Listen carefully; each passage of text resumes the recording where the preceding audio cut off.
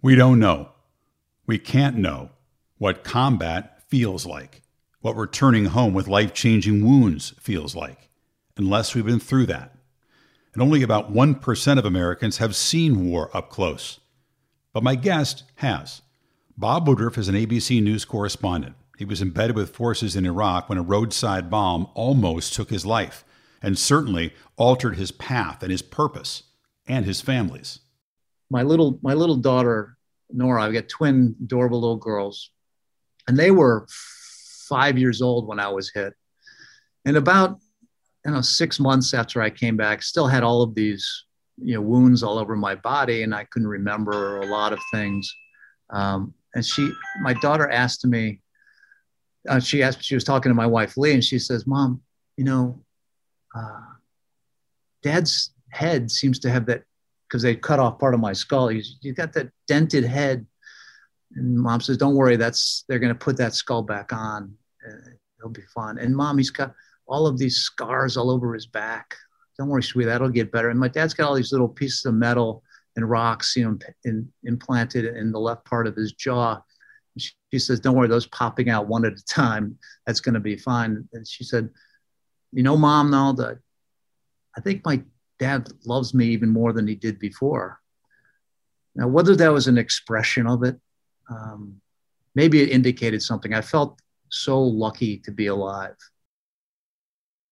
The tank Bob was riding in was hit by that IED in early 2006, just a month after he earned the coveted co-anchor chair on ABC World News Tonight. He's still doing great work for ABC News, but his injuries created another life mission: giving aid and hope to wounded veterans, service members, and their families through the Bob Woodruff Foundation. We talked about what's needed now and what we can do to support them. What they really want is they want a job. They want to have their life better, not just somebody shouting out and say, you served, thank you so much, but I'm not going to do anything more than that. I'm not going to do anything else to help you. The big thing is not just to say or to show how much you love them. It's really more about doing something, behind the curtain to do something for them. Bob believes recognizing and trusting in the potential of veterans to use their skills and experiences and do great things goes so far. Marine veteran Keontae Story, in the companion episode of this one, said his post-combat turning point was one person believing in him. And he took it from there. There's a lot to take away from this conversation with Bob Woodruff. It was great reconnecting 5 years after learning so much from him, covering the Invictus Games together in 2016. Bob, thanks for joining us. It's nice to reconnect with you. I loved our brief time working together at the Invictus Games, and I appreciate your time and your wisdom and your expertise on this. Yeah, Chris, it's great to see you again, or listen to you again. I don't know, it depends if it's audio or video. Both. But I think that shedding light on the issues that we're going to get into is important. So let's start with this. You were a war correspondent for about a decade. You saw up close the Iraq conflict. You've had other experiences with people in combat. What is not understood or appreciated enough by those of us that have not had that experience about the nature of those kinds of conflicts? It's interesting that, yes, if you go and you embed with the military out in a war zone, you get very close to them. But it's not just the people of America that don't have the chance to go and experience this and get to know them, there in the war zones. It's interesting in our country that we have very little contact with the military. Those of us on the civilian world, it's well below 1% of Americans, serve in the military. So you don't get a chance to really get to know them very well unless you have the opportunity to do so, whether you're visiting a base or if you happen to be alongside them when they're engaged in war. So it's really different than it was historically when you look back when we're young. You and I were growing up as young teenagers, in the time of the Vietnam War, where people got in contact with them. World War II, Korean War, even the numbers are very high percentage-wise, but now it's just so small in a voluntary military that we just don't have that much of a relationship with those in the forces. We hear about wars, but I think our understanding is of war at a 30,000 foot level. We have a general idea that many thousands are involved, a bunch of money's involved. We have a vague idea about what the overall mission is as it's expressed to us, but the day-to-day, what it's like, what their experiences, those of the personnel that are fighting these wars, no understanding at all. You got a chance to see that up close. Well, it's interesting though, Chris, that we have more coverage of when the wars were peaking in Iraq and Afghanistan because we had so much embedding. We had the chance to broadcast more, put it out on radio, and really get a sense of what it was like to be engaged compared to to some of the more wars that were not long before this. So we had a chance to be there. A lot of people covering it, but it's different. The world and the personality when you're actually fighting out there is different than what you're like when you come back and you engage and the military goes back into, the veterans go back into the civilian world. It's it's a different world. It's an isolation. They just don't get the chance to get any attention or coverage when they're back and they're not fighting out there in the fields and on the sand. So, it's so much that America needs to learn more about the lives of those veterans, not so much really when they're in the war, but when they come back and they're living a normal, ordinary life like the rest of us. And that's exactly what I want to talk about today, because the military-civilian component of this is enormous. The mindset of those who do the fighting. What is not well understood about that? I mean, it's a broad question, I know, but for those of us that have not been in combat, not seen what they do, not seen what they're returning from, and have no understanding about why the adjustment is so difficult, take us inside an armored vehicle and inside the heads of those guys as best you can. I embedded twice. I came in the invasion of Iraq back in 2003 with the Marines, 1st LAR, and then the second time I embedded was when I was hit, which was with the Army, with the 4th Infantry back in 2006 in January, which is when we were hit. On that one, I only, and the first time I embedded, I was there for months with them, preparing for the invasion and then after the invasion. And this time I had actually come in about 5 days before we were ultimately hit and wounded. I was only really with them for about 5 days. And that was experience not inside a tank most of the time, but we were going village to village to try to learn more about what the Iraqis needed and wanted, so we could ultimately, the U.S. could ultimately hand the power over and the responsibility over to the Iraqi military. So we were out there with both the U.S. forces and the Iraqi forces. So the life in there was very short-lived.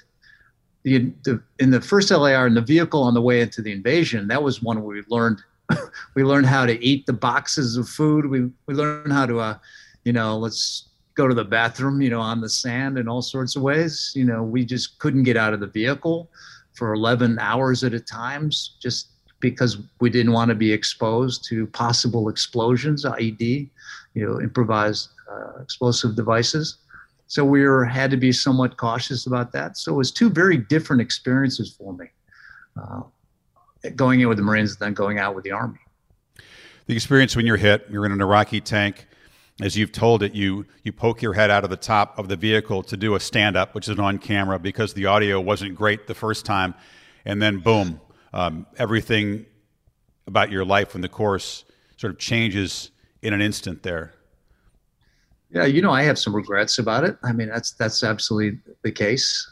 People ask me, do you have advice that if there was an explosion or the possibility of an explosion and you were out there in the sand? I said, well, make sure you duck after it hits, because I was hit very badly on the left side of my head. So it knocked me out instantly. And then I fell back into the tank, and I actually woke up for about 1 minute before, the expansion of my brain ultimately knocked me out for the next 36 days. But when I went inside, I saw my other team, my producer and my sound man and my shooter that were down there. They were all fine-ish. Actually, my cameraman, Doug Vogt, was really badly hit too, but he did not go unconscious at the time. And I turned to them, I said, "Are we still alive?" And they said, "Yeah, we're alive." And that's the last thing I remembered until I woke up, in March. This was January 29th I was hit. So it was 36 days later. So it was an explosion that kind of ultimately taught me a topic and details that I never would have had any idea what to understand. I did not understand them before. I didn't know what an improvised explosive device was in terms of what happens if you're hit by it. I knew what they were. I just didn't know really what the life was like when you were ultimately wounded in a war. So it was a brand new topic that I suddenly in an instant became a student in. And it's been now slightly more than 15 years since this happened. I do want to dive into what you lost, but also what you gained from that experience, because you just hinted on it. But I do think that when you went through what far too many soldiers go through, that kind of injury, you gain an understanding that only someone who's been through it can, and that's allowed you to shine a light on it, make a connection with them through your foundation. And obviously we'll get to all that, but you now understand things in a way that very, very few, thankfully, civilians can. Yeah, there are that's funny you say that, Chris, because there are people that ask me that too. Is there's obviously downsides, negative parts of getting hit this, and there are some positive things that can happen in your life that give you a different opportunity, because you really have to get off the old path that you were on. It's really hard for everybody that's wounded to give in to this and to admit or just face the reality that you cannot do exactly the same thing that you used to be able to do. I had a loss of memory because of this blast on the left side of my brain. I've not lost the opportunity to think and understand things. I just can't come up with the words. So sometimes I said, I wish I had more of a physical career that I was on, like a surgeon, where I could just figure out how to rebuild your knees and things, because I don't really need to know the names of all those joints. The patients would not like that idea, where I'd ask them, what's the name of that knee thing you have there? I can't, but I could physically fix it because I didn't need to have words for it. So I lost my opportunity. So I was really instantly I was a reporter. I had to go live and report like you, Chris. And I just lost the ability to make sure I got the names right, or to remember the name. You came out, you said remembering the names of your kids and your brothers and the states and the presidents, and it just wasn't there, which obviously in its own way is a terrifying new reality. Thankfully that has faded, right? Yeah. It's like night and day what life was like when I had just woken up. I just couldn't remember the name of 2 of my 4 kids. Pretty sad. I could remember other names that I never, to this day, don't understand why were those ones names that I could remember, or words that I could remember, and other ones I didn't. But the problem is I didn't have so many words that I could use to finish my point. And it was just really quite embarrassing in the beginning of that. So I knew I had to get out of exactly the kind of reporting I did before. But it took me a long time to realize, I'm not going to anchor World News Tonight again. I'm not going to be covering the White House where there's moments where I can't remember the name of the vice president. I knew that I couldn't do that because I had it's called aphasia, which is really the blast to the left part of the head. You can get hit in different angles of your brain. You can get, depression if it's hit on this side. You could hear, you could lose languages and words if you hit on the left side. There's depression from different sides. So there's different things about the brain I didn't know about before. And suddenly I knew that I had to change my path. Almost miraculous you survived. You talked about the medical care you received right on the spot and then at the various hospitals. We've become incredibly good at keeping people alive and dealing with the immediate physical trauma and the very obvious wounds of war. It's the next level of wounds, the ones you don't see, the ones that sneak up on you, the ones that linger for years. That's what, Bob, I think as a nation, we're still grappling with, understanding the depth and the scope of that problem and then what to do about it. You had a chance to, by your firsthand experience, sort of get a window on that. Without question, I do say that when I went to Bethesda Naval, which part of Walter Reed, down in D.C., in Berkeley, in Washington, D.C., that was remarkable advancements in medicine. They do say a lot, and it's true that wars, if there are good things, is they have developed new kind of treatment and surgery, et cetera, for the medical world. I mean, the care was amazing for all of us. For me, who was a civilian right there in the military hospital, surrounded by largely Marines, because this was in Bethesda Naval, which is, as you Naval, which the Marines are part of the Navy. And this was the place that was really concentrating on brain injury as opposed to, amputation and burns, which is a specialty in other hospitals. So there I was, and getting this amazing treatment. And I also, saw that it wasn't so much really the doctors and the nurses, they were not giving them quite the same treatment as I got, was coming to a sense of lacking the kind of luck and resources that I did. I was, 44 years old 44 years old at the time. I had my family, I had ABC was behind me. I was being so much well supported. And I realized that on that same third floor, Bethesda Naval, with other unconscious, badly wounded, hit by IED patients like me, and some of them did not have the family surrounding them. In some cases, they had no one there, family members, because they, at that point, did not get the rights and the abilities to keep their jobs and come and visit their son or daughter while they're there recovering, almost dead. And then that was really when we realized that something needs to be done. I woke up and it took me a long time to realize how badly I was hit. I didn't even know when I woke up that part of my skull had been removed. It took some time before my family to really want to tell me that news. But I woke up and said, wow, I'm back. Everything is miraculous. And that's when I learned that everybody on that floor with me were going to really descend into major depression because they realize that their lives are not the same. That's another way that you can relate in a way that very few of us can to what the many, many, many thousands of soldiers who come home with the invisible wounds. I mean, you went through, I'm sure, stages of it. You've lost, as you said, speech and memory, essential tools to your job.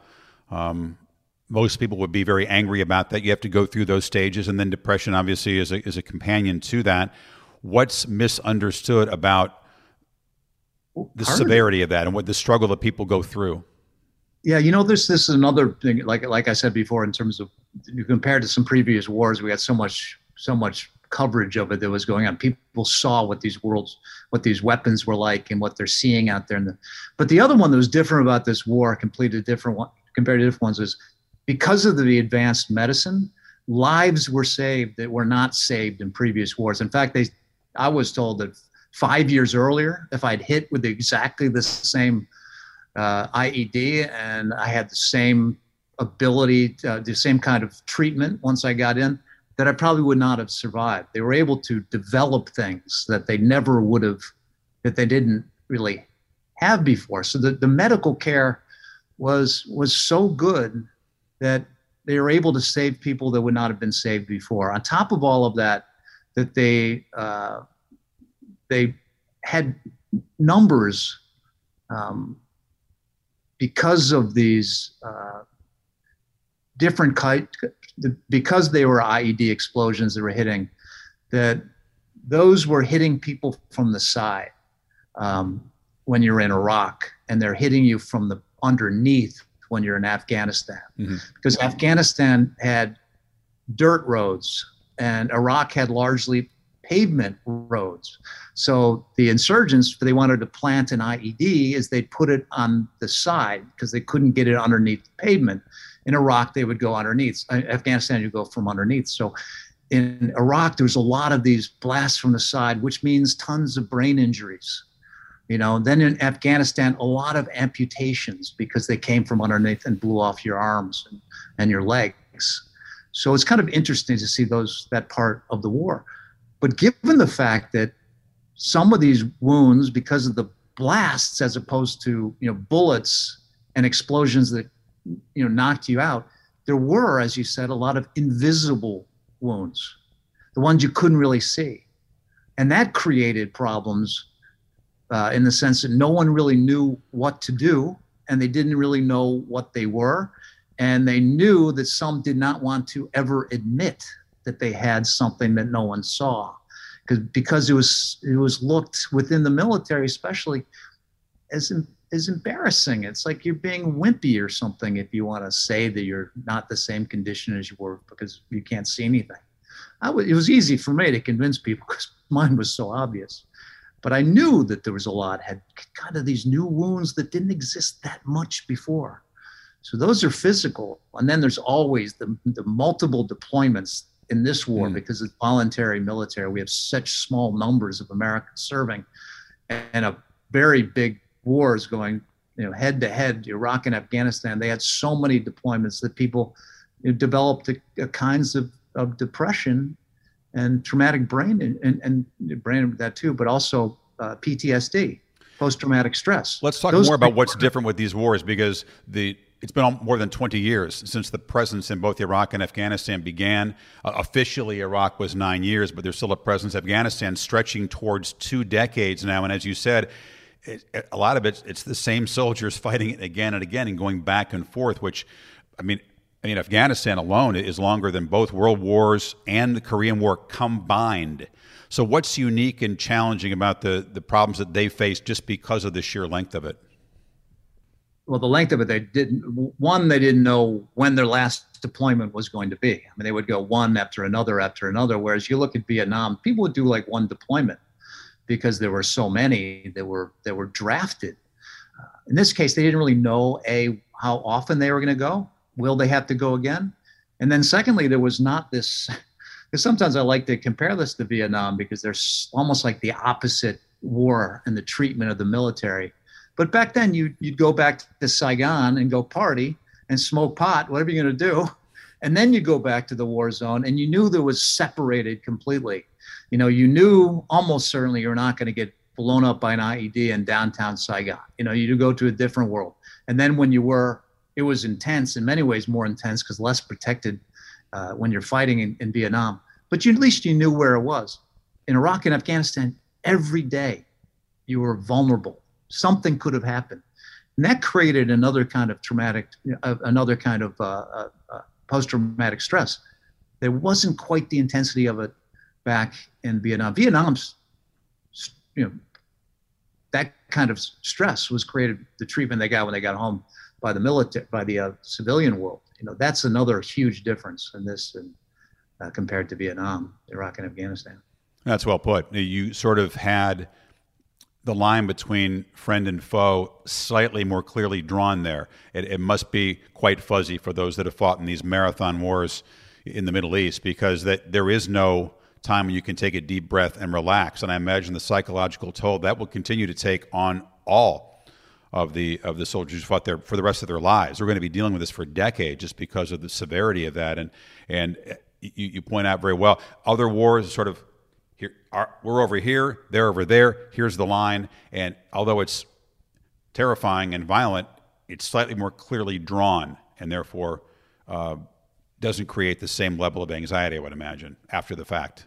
Yeah, but the one that it is the same is that they're asymmetrical wars. We're the ones with all the amazing, weapons and planes and boats and bullets and IED explosions, and the opposition in these wars, the so-called enemies, were the ones that were hiding and didn't have much, but they would never give up. It was hard to get them to succumb because they were the ones that did not have the kind of pressure on them to win with every battle. They were more likely to die and not give up. So they were both asymmetrical wars. All of back in Vietnam and the ones we've got now in Iraq and Afghanistan. So in that sense, they were the same. It was a wake up that these wars, it's hard to define what the win is. You don't really understand when it is you could withdraw. World War II was so obvious that there was surrenders. They wrote the document. They signed the paper and says, we now officially lost, the war is over. Those days are over. So that added yet more stress, not only to those on the sands, but those back in Pentagon, because they didn't know really what to do and how long this would last. And it's still there. Your experiences created an awareness, which was a call to action. You and your wife, Lee, is a very gifted author and an advocate as well, and she's been hand in hand with you for more than 3 decades now. The Bob Woodruff Foundation does a great job at finding ways to fill in the gaps that big government can't. I know you sometimes think outside the box and find ways to serve communities that are underserved and underrepresented. What's misunderstood about the most urgent needs for veterans now who come home with either physical wounds, whether it's amputations, dealing with prosthetics, or the invisible wounds? What do we not understand about what the challenges are and how to meet them? In the beginning, it was a world that people just didn't know much about. Civilians, us and my friends, and didn't really know where they were going when they came back from the hospital on the recovery. So in the beginning, we really needed to try to get them anything that the VA and the DOD were not really dealing with, because they were overwhelmed by the number of wounds that happened. And secondly, they didn't really think that this war would create the kind of wounds that were, in many cases, were invisible. So we knew that we had to help people literally get something set up for them when they went back to the civilian world, because they're no longer living on the base. They had to come from the hospital to a home that they had to figure out how to pay for it. They had to figure out how to survive. The government was overwhelmed to try to fix that. We knew that there were so many people in the civilian world. They wanted to contribute. They wanted to do something. It was just really complicated, difficult to understand what it is that needed to be done. So in the beginning, it was try to help those who just returned and on recovering from a wound in a brand new world for them. Now that's not really the case. The problem is not to try to open up the local community for those that are suffering, but there's other issues that have lasted from the beginning, which is, certainly depression, because the lives have changed, and there's a huge numbers of suicide within the military because the life has changed so quickly. And now with families, there is, there's food insecurity because of what's happening because of COVID.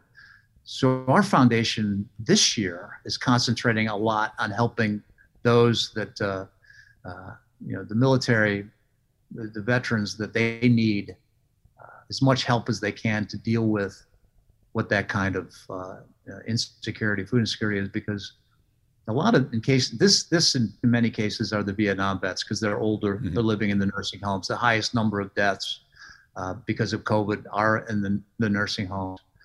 And it's interesting, Chris, that how willing are those veterans to accept and want help from the outside. Sometimes you got to push them a little bit to take it.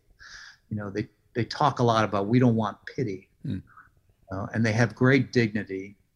And in some cases, they don't want to admit that they don't have enough food, but it is the case. So the percentage of those that don't, on their own seek for help is lower percentage than it is in the civilian world. We're more likely to do it.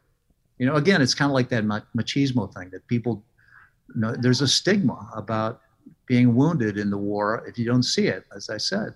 But it's kind of the same a little bit with insecurity, with, feeding your family, no matter what your age is. Nothing more basic than that. When you talk about helping veterans and helping them deal with the consequences of war, it should be, or it seems to be, mostly apolitical. But then you have to get the funding. The VA, the budget was just increased 12% from last year. It's $243 billion in the new budget, Bob, up $26 billion. The budget for mental health, $10.3 billion has been earmarked. Sounds like a staggering number. It's about 4% by my math of the total budget. And then of that, $312 million, so a much smaller percentage, is directly earmarked to suicide prevention. And what's more important than keeping someone alive? You can't help them if they don't see a reason to live, and you can't deal with that immediate crisis. What's your reaction to that commitment, and how does it translate to actual help? Because the numbers do sound pretty staggering, but is that just a fraction of what needs to be done? Does it need to be spent more smartly than it is being spent? Well, it's interesting. Those two topics you just said is because those are the ones that have lasted for a couple decades now. After 9/11, that is still a problem. The physical kind of assistance, to build new devices so you can walk better if you have amputation, or you need to have more surgery for badly burnt.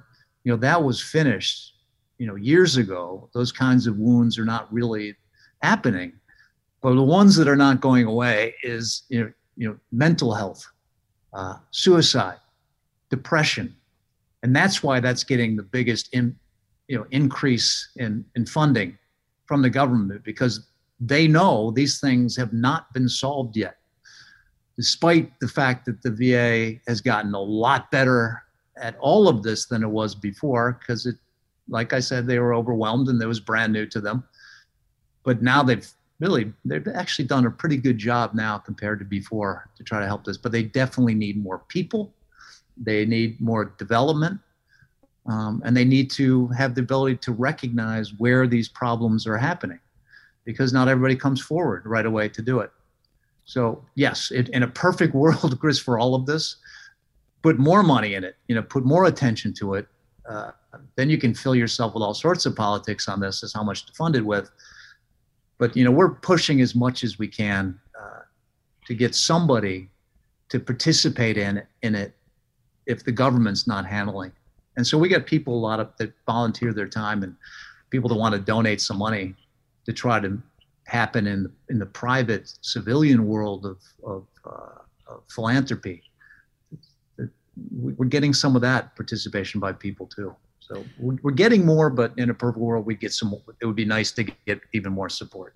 Yeah, I mean, the increase in the VA budget in the last 20 years has been up fivefold, but the problem continues to mushroom and grow. There's stats and there's politics, Bob, and then there's just the nitty gritty, the face-to-face. Keontae's story, a Marine that we both know who lost part of his right leg in Afghanistan and has been a great athlete at the Paralympics and the Invictus Games, continues to be a spokesman for these causes. My conversation with him, he talked about the moment where in the dark days, coming back and adjusting to his new life and wrestling with it the best he can, but being depressed and realizing one day as he looked in the mirror that he was abusing his pain medication, that wasn't who he wanted to be. It wasn't who he was, in his words.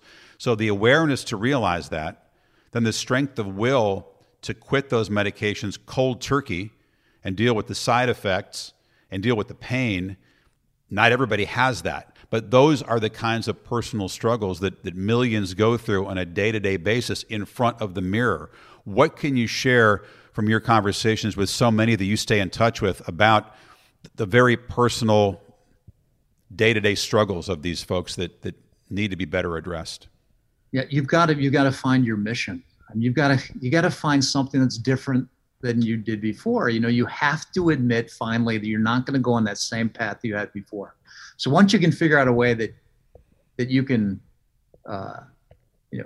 get an idea of what it is you want to accomplish, and therefore have the ability to move towards it, that is the one that in some ways it's the only way really to help your depression and to get yourself out of it. Sports is one of them. That's why you said Keontae. He's like an amazing athlete. Last time I saw him personally was out at one of the Invictus Games, where he, of course, was winning because he's an amazing sport athlete to begin with, and to do it without a leg. I mean, what can you do? What can you say? The thing is, he actually wasn't a great athlete before. I put that down to just strength of will, man, and balls, because he wasn't like a track athlete before his injury. He just decided, this is going to be something for me that's going to save my sanity, maybe save my life. And so I'm going to pour myself into it and work hard. And winning races was something new to him. He wasn't like he was an athlete before this happened. He just found something and then dove into it. And he ran marathons without ever training for more than 5 miles at a time. He just gutted it out. Not advised, but he did it. You don't have to get blown up, hit by a bomb in one of the wars to know what, how big sports is. It's to you, it's to me. I mean, I played sports my entire life, and what I didn't really understand before was what the impact of sports are on your brain too. So it's mine, Keontae's, his is physical, he's an amputee. Sports is crucial to him too, just to prove that he can still do it. He doesn't need all these legs, right, to do a sport. And by the way, we can use all sorts of humor with each other. I got that right now. We make jokes about each other all the time. But so he's got that, and maybe you ought to be an amputee too, Chris. Maybe you can be even faster than you were before. But anyway, so his is physical one. What I didn't really know was the impact of sports style on your brain. I think you all, I mean, you know it too, because you're in the world of it. But I just didn't realize how crucial that is to develop and maintain the health of your brain. I remember I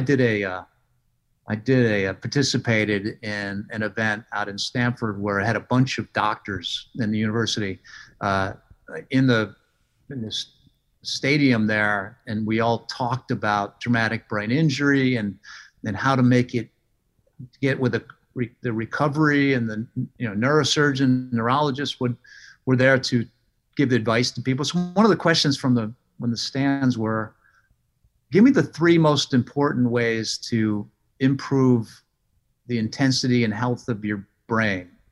And he said, well, there's 3 ways to do it: exercise, exercise, exercise. That blood flowing through your head is the ones that have an impact on it. And so no matter, even if you have traumatic brain injury or nothing, that getting that flowing through your head has got the most influence over your mental health. You've talked about other things too. The power of laughter, humor is essential. The power of music, you believe in that. Those are 2 other topics of podcasts, because they do have an amazing ability to connect in our brains and make us more resilient and take the focus sometimes where it needs to be, and help ease the pain. So anything at our disposal that you've got, I know, is essential to help folks get through what they have to get through. Yeah, and in any way, I mean, listen, family and friends are just absolutely, that's the other one. You've got to have that and engage with other people. I mean, one of the ones that really launches people or forces them downward into the world of depression and all sorts of kinds of other problems too, is isolation. If there's any way that you can find a way to interact with people, which is, what COVID has completely destroyed a lot of this, because people can't go in the offices. They can't even come in contact with people. And even if you do, you got to have a mask on, or everyone's worried about getting something. So that has really accelerated this. Has that actually hit veterans and even harder because of that, because of the intense need to have the comradeship? That was a big part of their service. That was the part of the intensity of the experiences, what helped them get through every day while in combat and while at home. And now a lot of it is taken away, Bob, because of the world, at least temporarily, the world we're living in right now. Yeah, this is well before COVID, Chris. I mean, this was, if you go and you're at war, you wake up in the morning with the same people you go to bed with at night, or to go in the same place to sleep, but not necessarily to bed. But then you go to bed surrounded by the same people, next day, the same thing. So one of the biggest problems, whether you're wounded or not, when you come back from serving there for 13 months in Iraq or Afghanistan, you come back and you get a completely different team of people that you're with. And it's a much larger, more wide collection of people that you don't have that tight relationship, having lived through the same things, an intensity that you somehow survived and came through.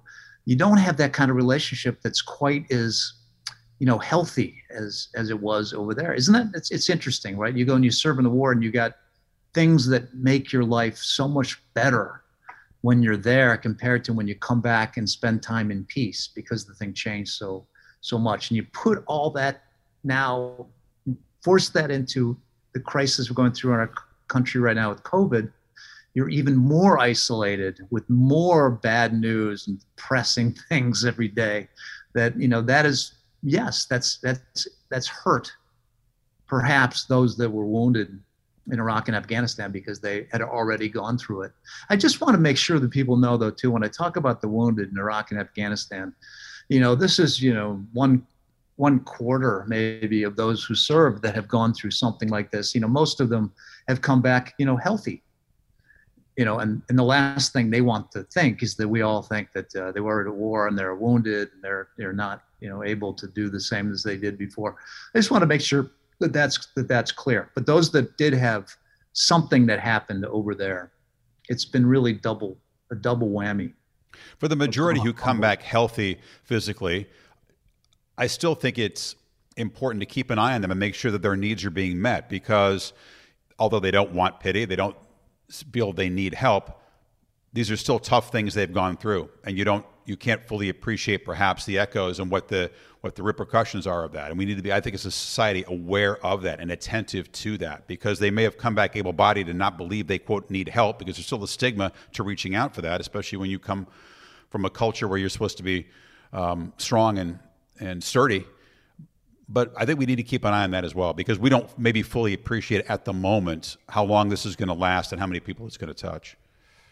Yeah, listen, I mean, respect and congratulations and all of that are really good for everybody. But yeah, I mean, I guess you just don't assume that there's something, some mental issue that they had or physical thing that's, that's invisible. But yes, I think, yes, we make sure you look, because this is one, again, that they don't want to come back and admit. So if you do notice something, then try to do whatever you can to convince them to seek some help or that. But I do talk to a lot of veterans, and they love it when people raise the flags and say, thank you for serving our country, and giving them the ability to get on the plane before the rest and all that. But some also say, well, you know what, just let us kind of go into this different world, civilian world we're now back at. I'm not sure I couldn't even tell you the percentage who love that and those who don't really want that. What they really want is they want to get the job. They want a job. They want to have their life better, not just somebody shouting out and say, you served, thank you so much, but I'm not going to do anything more than that. I'm not going to do anything else to help you. The big thing is not just to say or to show how much you love them. It's really more about doing something, behind the curtain to do something for them. Amen. Perfectly said. I've said that often. For people who do want to help but don't know how, first of all, I would urge you to look into the Bob Woodruff Foundation, because you do some of the work for people. You do a lot of investigating and vetting and looking at the organizations that are not scams, because I know those exist out there, the ones that are doing specific good work and have a track record of doing so. What have you found in terms of the climate? Because so many people are stretched and challenged by the times, and sometimes raising funds for cause, no matter how worthy, can be really difficult at this time. Are there still enough people who want to help, and what should they do to take those steps to back up what they're saying with actual deeds? Yeah, I mean, people in your neighborhood, you'll the ones that the most, you'll know what to do for them if they seek some kind of help for it. But if you want to do some help that's not in your backyard, you need to find the organizations, whether it's within the government or with it's one in a private entity that's doing something. Then it's a little bit more complicated, which is really what we did. That's what we created. We are raising money as much as we can, and then we have an amazing team that will identify and locate the groups and the abilities to help people the most efficient way. Almost like the most you'll get out of your dollar percentage-wise, everything you're going to give essentially will go to the organizations that are the best. So some have really just asked us to do that for them. The NFL, for example, they've had so many people, so many organizations asking them for donations to help. There's a point where they just kind of said, this is a world that we don't really understand the best place to put them. So they came to us as their ones that would be in charge of finding where that money should go. So people donate to the NFL. So they know that it's now going with a professional team that will find a good place. That's incredibly flattering. It's a testament to the work you've done that the NFL would trust you with that and say, help us, help people. Yeah. I mean, other governments have done the same. Other countries that want to donate. I mean, Qatar, who's got the largest U.S. base in all of the Middle East, in the country of Qatar, and they want to do a lot for the veterans, and they wanted to donate, millions of dollars, and they just came straight to us to do that.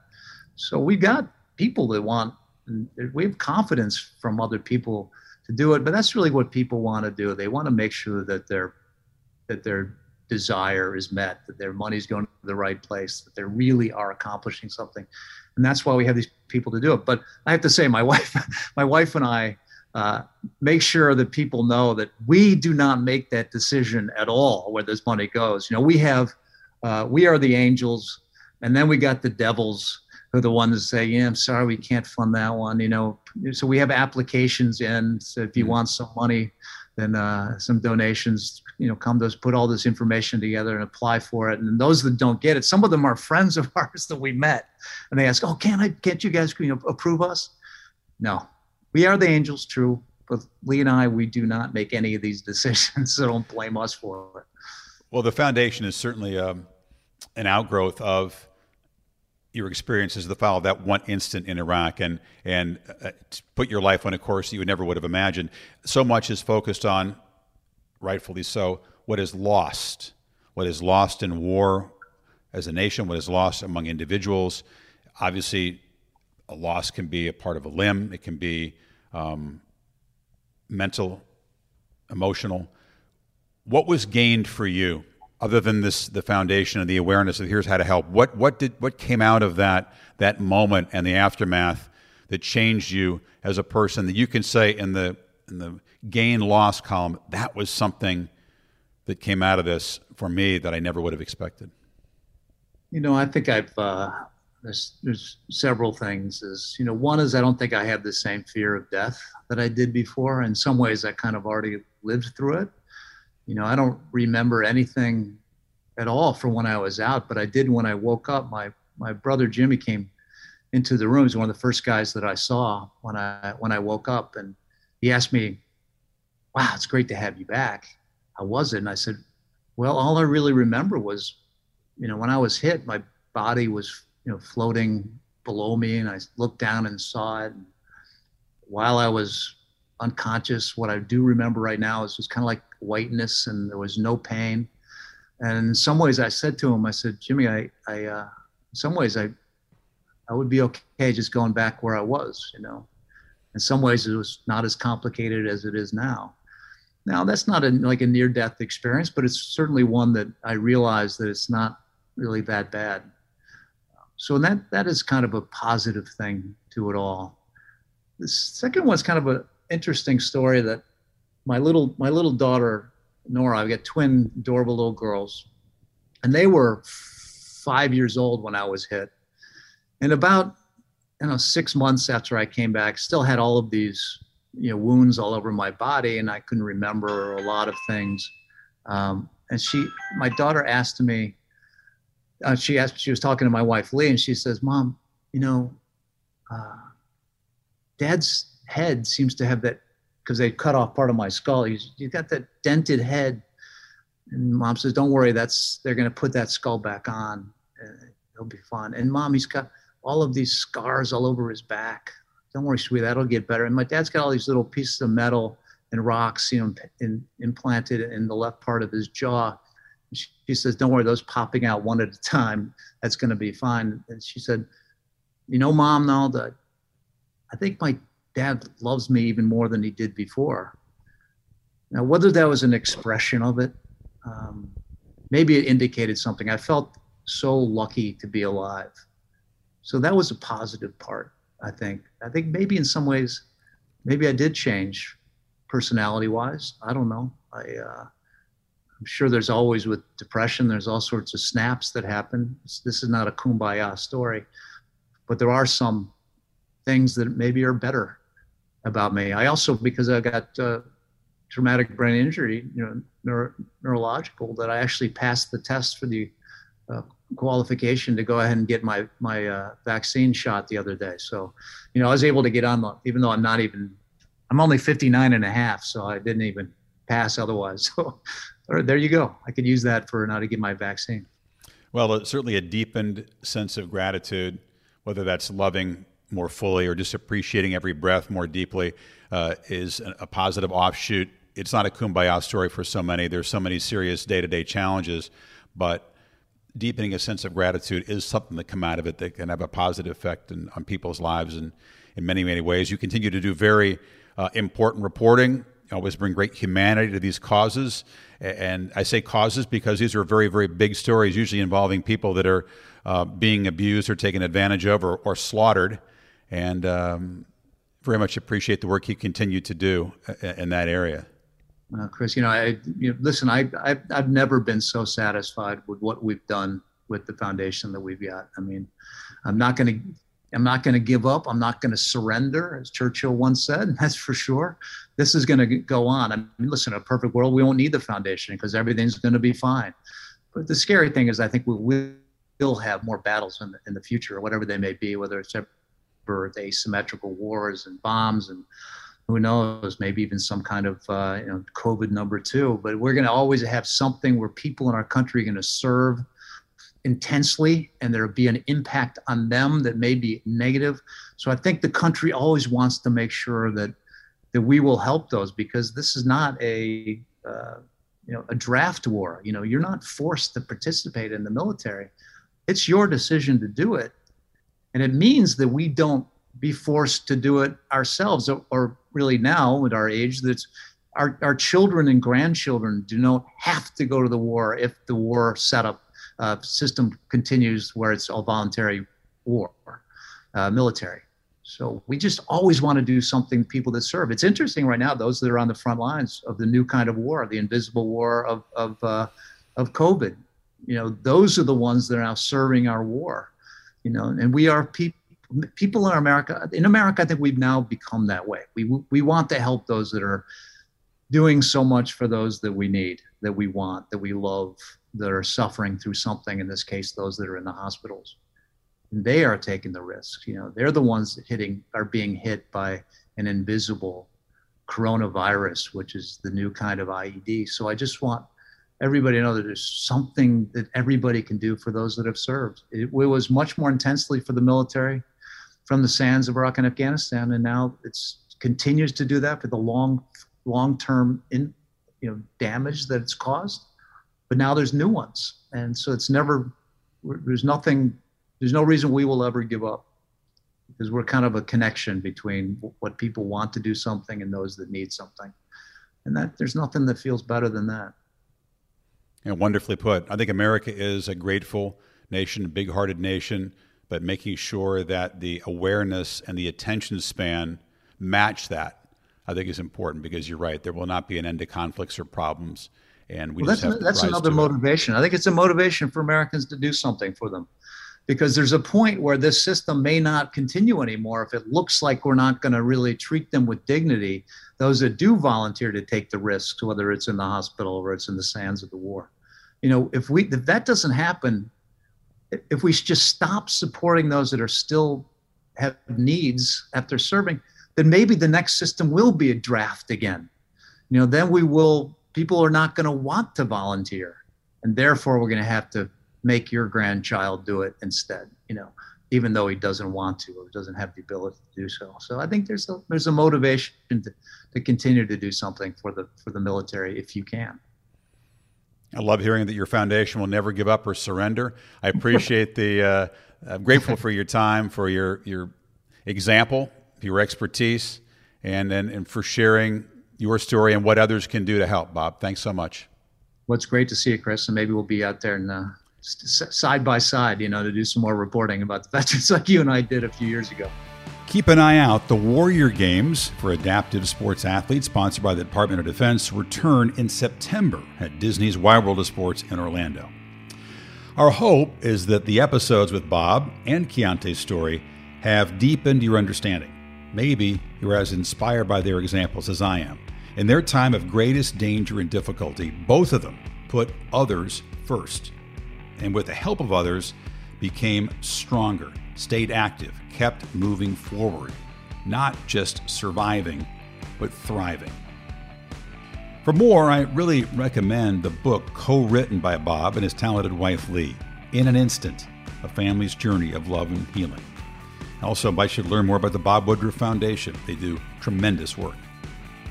Thanks, as always, to my co-executive producer, Jennifer Dempster, producer Jason Weichelt, and thanks to you for listening. We invite you to subscribe, rate, and review the podcast, and leave any input or comments on my Instagram at Chris Fowler.